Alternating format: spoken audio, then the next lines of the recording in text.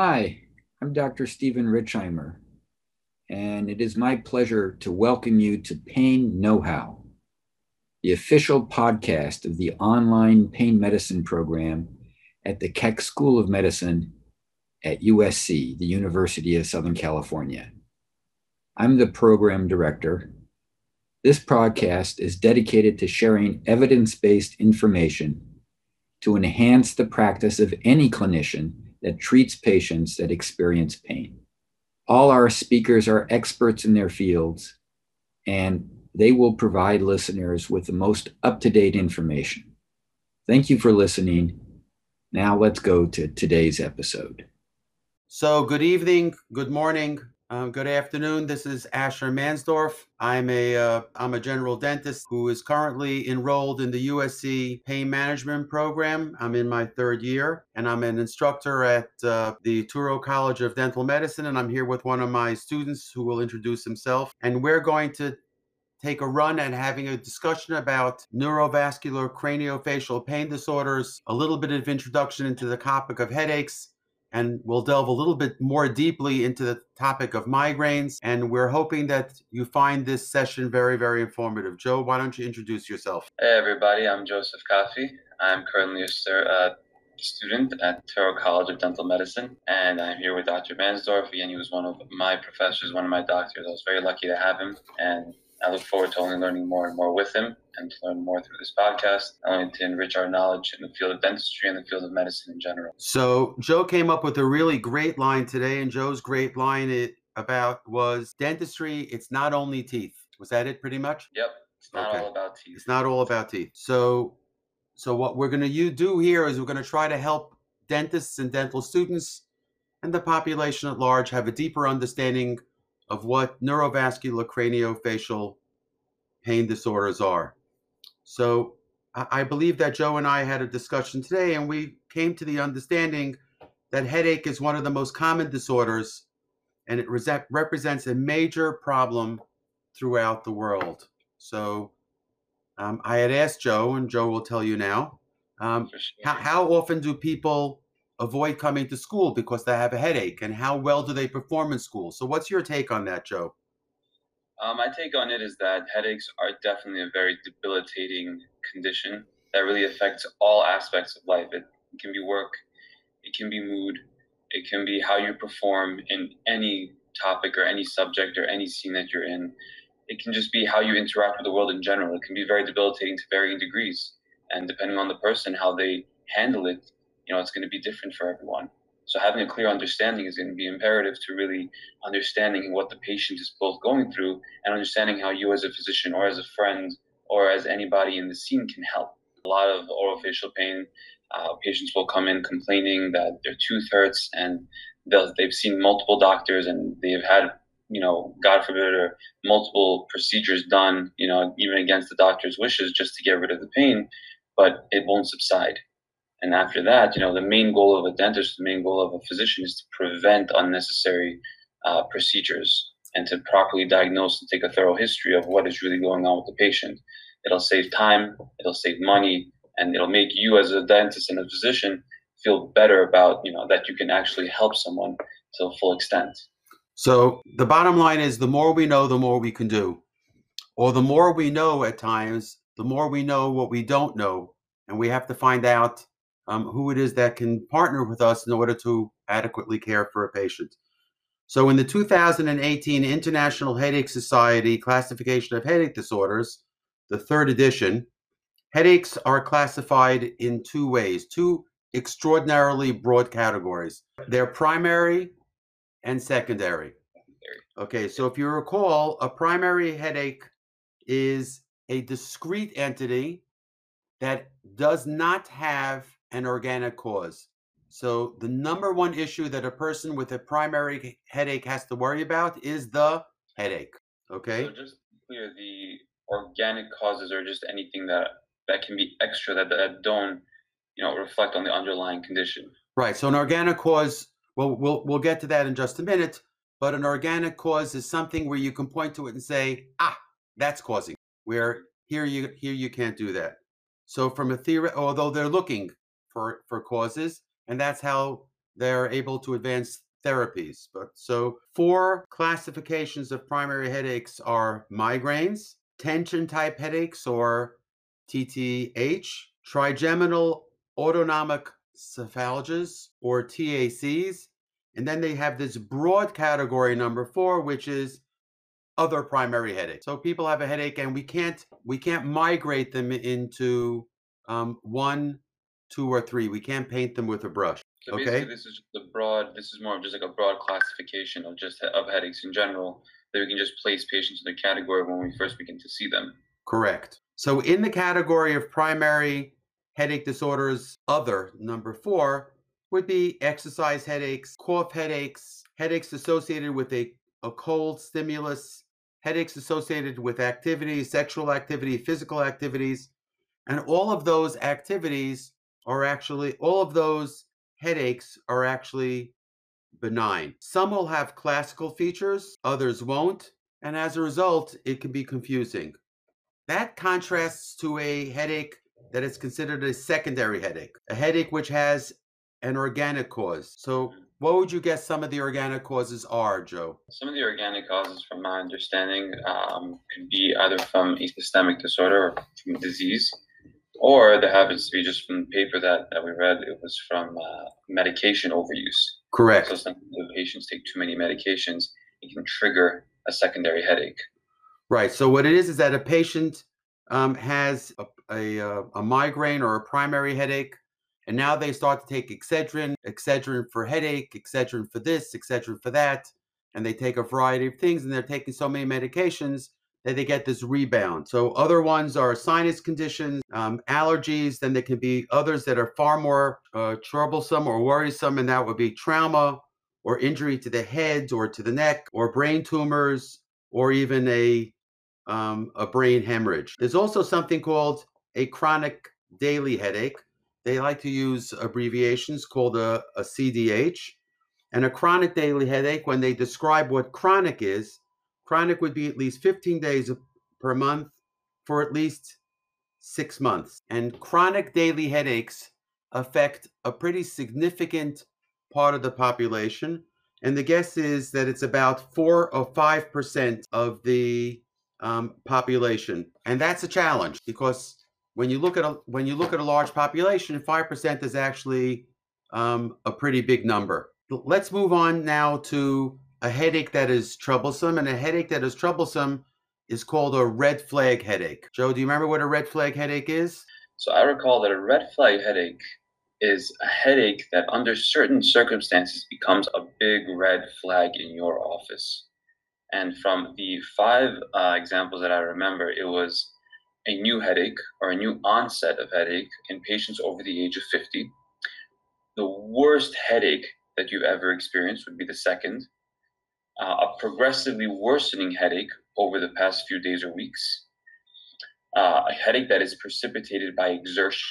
All of a sudden, a new headache that is precipitated by exertion.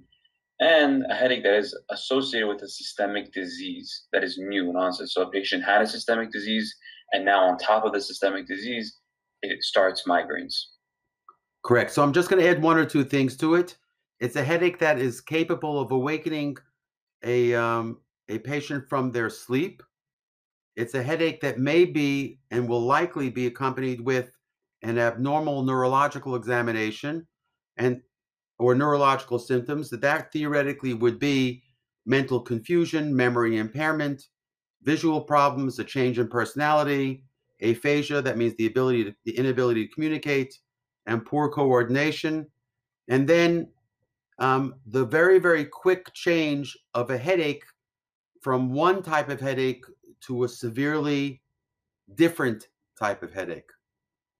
Okay, so red flag headaches are something when a patient comes into your office and you suspect any of these things. So if you have a patient come in who's over 50 and they say, "Doc, I've always had a headache, but today I have the headache of all headaches," you have to say to yourself, over 50, an abrupt change, that's already 2.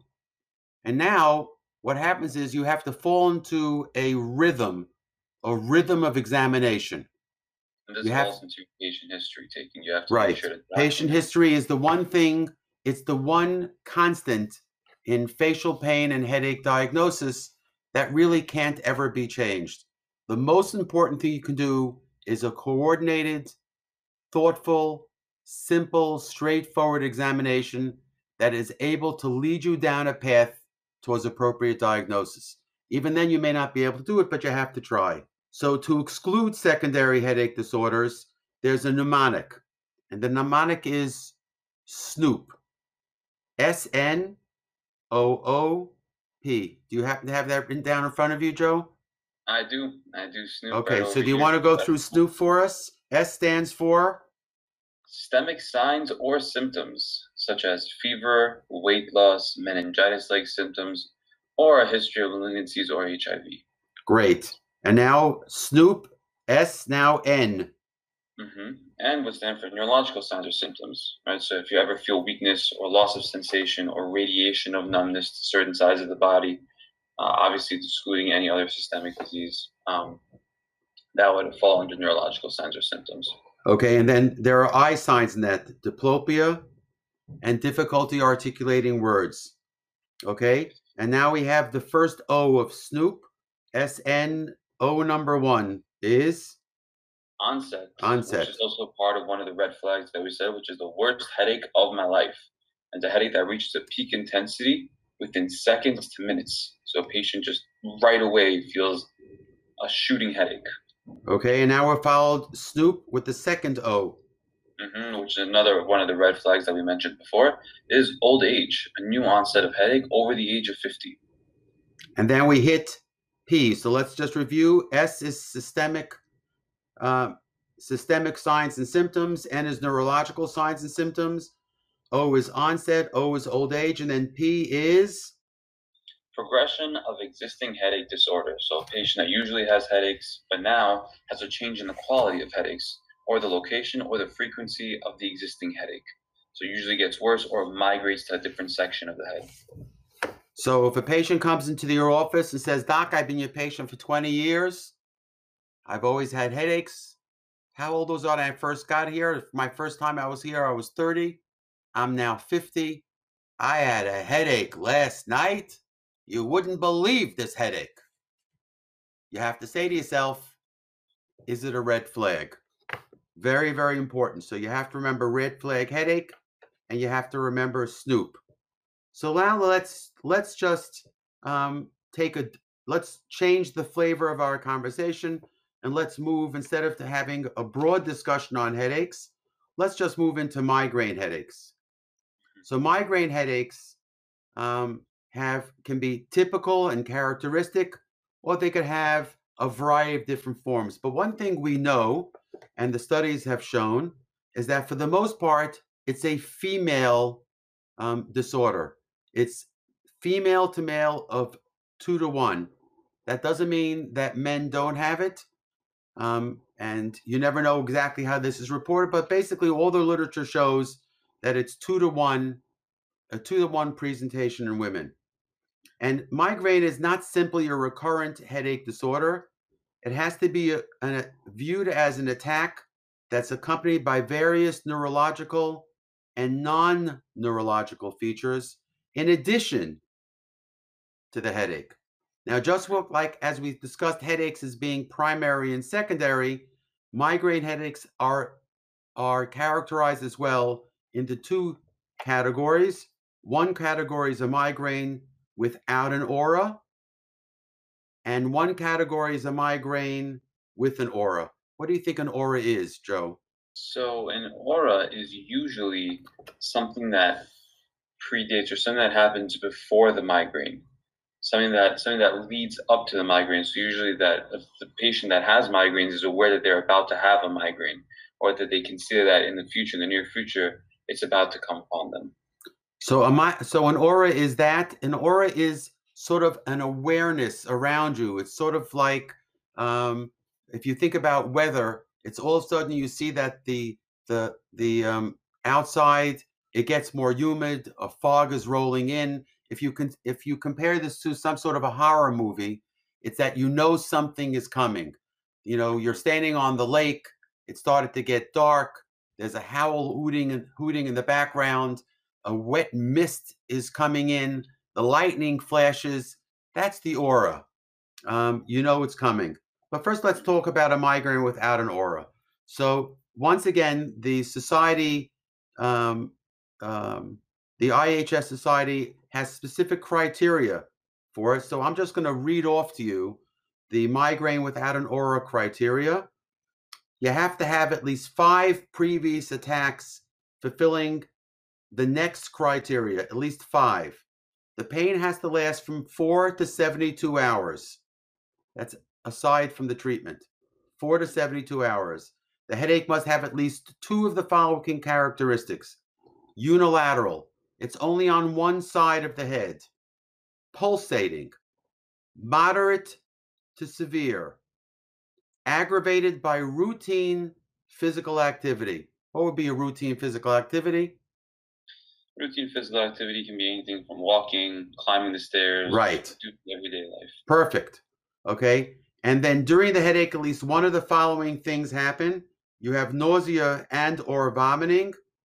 You have photophobia and or photophobia. And then the last criteria is the way out for the IHS, and that is you can't figure out what else it is. So if it meets all the criteria above and you can't figure out anything else, it's probably a migraine without aura. Yeah. So okay. Just to go over quickly, it's 4 to 72 hours. It has to be either unilateral, pulsating, moderate to severe pain, and aggravated by routine physical activity. And it has to be accompanied by either nausea or vomiting, or photophobia, which is sensitivity to light, or phonophobia, which is sensitivity to sound. Perfect. Which is why a patient with a migraine, you'll often find them retreating to a dark, quiet room where they're going to lay down in bed. They're not going to jump around. They're going to close the door and they're going to try to ride this out, which, by the way, is a differentiation to another headache that we're not going to discuss now, which is a cluster headache. And that'll be for another podcast. But the cluster headache is one where the pain is so severe, the patient wants to bang his head against the wall, and the pain is normally located behind the eye, and the patient wants to grab their eye and pull it out of their head. So migraines, you want to hide. Cluster headaches, you don't. Now there are criteria for a migraine with an aura. So a migraine with an aura follows the same thing. The criteria that follow. It has to have at least one or more fully reversible aura symptom, which would be visual, sensory, speech or language, motor, brainstem, or retinal. It has to have at least 2 of the following characteristics, at least one aura symptom spreading gradually over 5 minutes, or 2 or more symptoms in succession. Each aura has to last 5 to 60 minutes. At least one of the aura symptoms has to be unilateral, and the aura is accompanied by or followed by within minutes by the headache. So let's remember that the aura and the headache are not simultaneous. The aura is not present during the time of the headache. The headache must follow the aura in order for this to be classified as a migraine with aura. Got it? So one thing to actually note for a migraine with an aura is that the second thing that we mentioned is that one or more fully reversible aura symptoms, which is visual, sensory, speech, motor, brainstem, and retinal. As long as they are reversible, that is the main key, because if you see that they are not reversible, that must mean then you have to really take that into account and see if there is something that underlying that might be systemic. Very well put. I didn't think of that. I should have thought of that. I like that. Okay. So now a migraine has phases, and there are 4 separate phases. Okay. One is the premonitory phase. That's what I told you about, the fog rolling in over the lake. Then there's the aura. Then there's the headache. And then there's the postdrome. Now, remembering that headaches, that we decided that headaches are neurovascular craniofacial pain disorders, neurovascular being important, the postdrome is sort of like the post-ictal stage in a patient that's had an epileptic fit. Okay, it's like the post-ictal stage. It's where things sort of quiet down. You don't see every phase and every attack, but their features are helpful in classifying the headache. So let's go to the premonitory phase. It happens in about 30% of people with migraine, and it affects people with and without aura in the same exact way. It can start a few hours to a few days before it happens, 4 to 72 hours. Now, Joe and I discussed a patient of mine who presented with a premonitory phase, and that premonitory phase was focused in on, even though you don't see this in the literature, on their tooth. They kept complaining of pain in the tooth on the upper left side, and as dentists, we've all heard of those cases where patients have lost teeth, and then they say that the tooth causes the headache. There is, in this case, a straight line between the tooth and the headache, but it's not from the tooth to the headache, but Joe, it's from the headache to the tooth. So you have to remember that if somebody comes in and then they say that I always have a headache after I have a toothache and you see nothing wrong with the tooth, please start to think about migraine. So the features that are included in the prodromal are hyperactivity or hypoactivity, doing more or doing less, depression, craving for special foods, stomach disturbances, yawning, a change in vision, often it's blurred, pallor, and then similar atypical systems. Okay, and then the people will be aware that something else is going on. Yeah. Joe, do you want to talk about aura a little bit? Yes. But before we get to aura, I also want to just go back to the premonitory phase as well. We mentioned in the premonitory phase that it can happen to a few hours or a few days prior.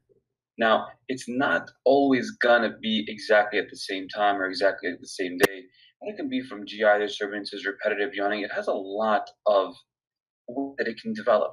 So one of our main things also as dentists, as physicians, is to help educate the patient.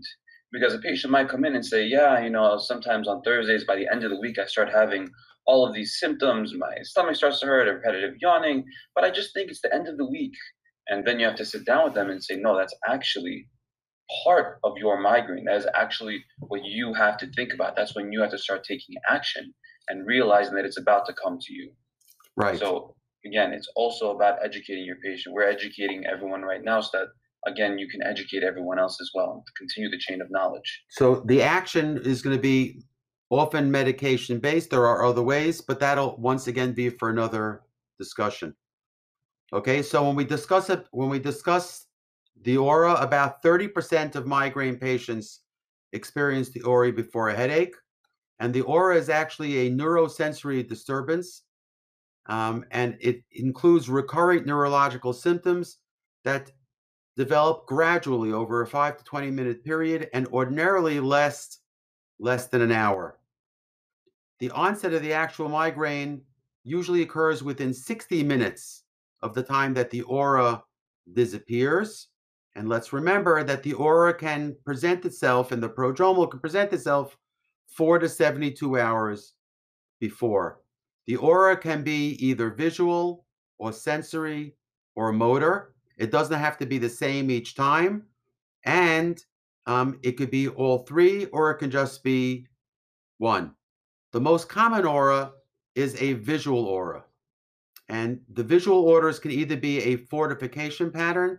It's called a fortification pattern because the way it's drawn out, when you look at it from above, it looks like a fort.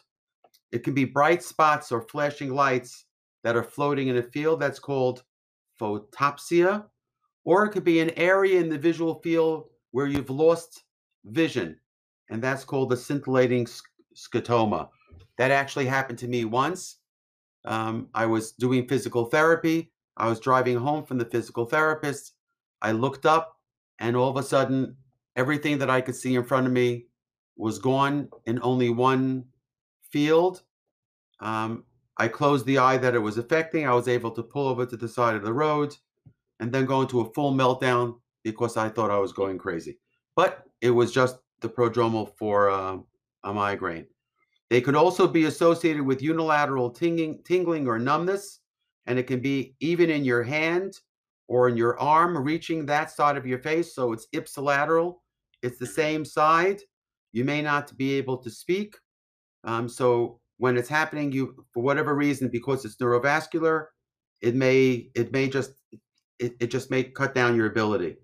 That's once again followed. Go right ahead. Just to add to Dr. Mansdorf's story, that's actually one of the symptoms that my older brother, unfortunately, when he was in pharmacy school, he used to have as well. He used to have a fuzzy feeling. He would describe it to me as a staticky feeling on one side of his head. Just like it feels like TV static, just on one side of his head. I never heard it put that way, but that's also very well put. Okay, maybe he can help me with some mnemonics when I try to memorize drugs. Now comes the headache phase. Once again, it comes about 60 minutes afterwards. About 2/3 of migraine headaches are unilateral, starting in the temporal or the occipital region and spreading along the side of the head. Most migraine headaches involve the frontotemporal area, but they can even extend to the neck or to the shoulder. It's very, very unusual for headaches to switch from one side to the other. However, in children, you can have headaches that are bilateral, but as they move into adulthood, it normally becomes unilateral. Mm-hmm. Headaches can happen, the migraine headaches can happen at any time, but most frequently they are present when you awaken in the morning. Most migraines start as a dull ache, but as the intensity of the headache increases, it can change in character. And that change in character goes from pulsating to vomiting. Okay? What else do you think that patients complain about during that headache phase? During that headache phase, probably that they can't move, that's just debilitating headache. They can't really get anywhere. They can't really do anything. They can't have a better quality of life that they want to. Right. But what also comes along with that is nausea. During the headache phase, that's when they get nauseous. Yep. That's when they feel they have to vomit.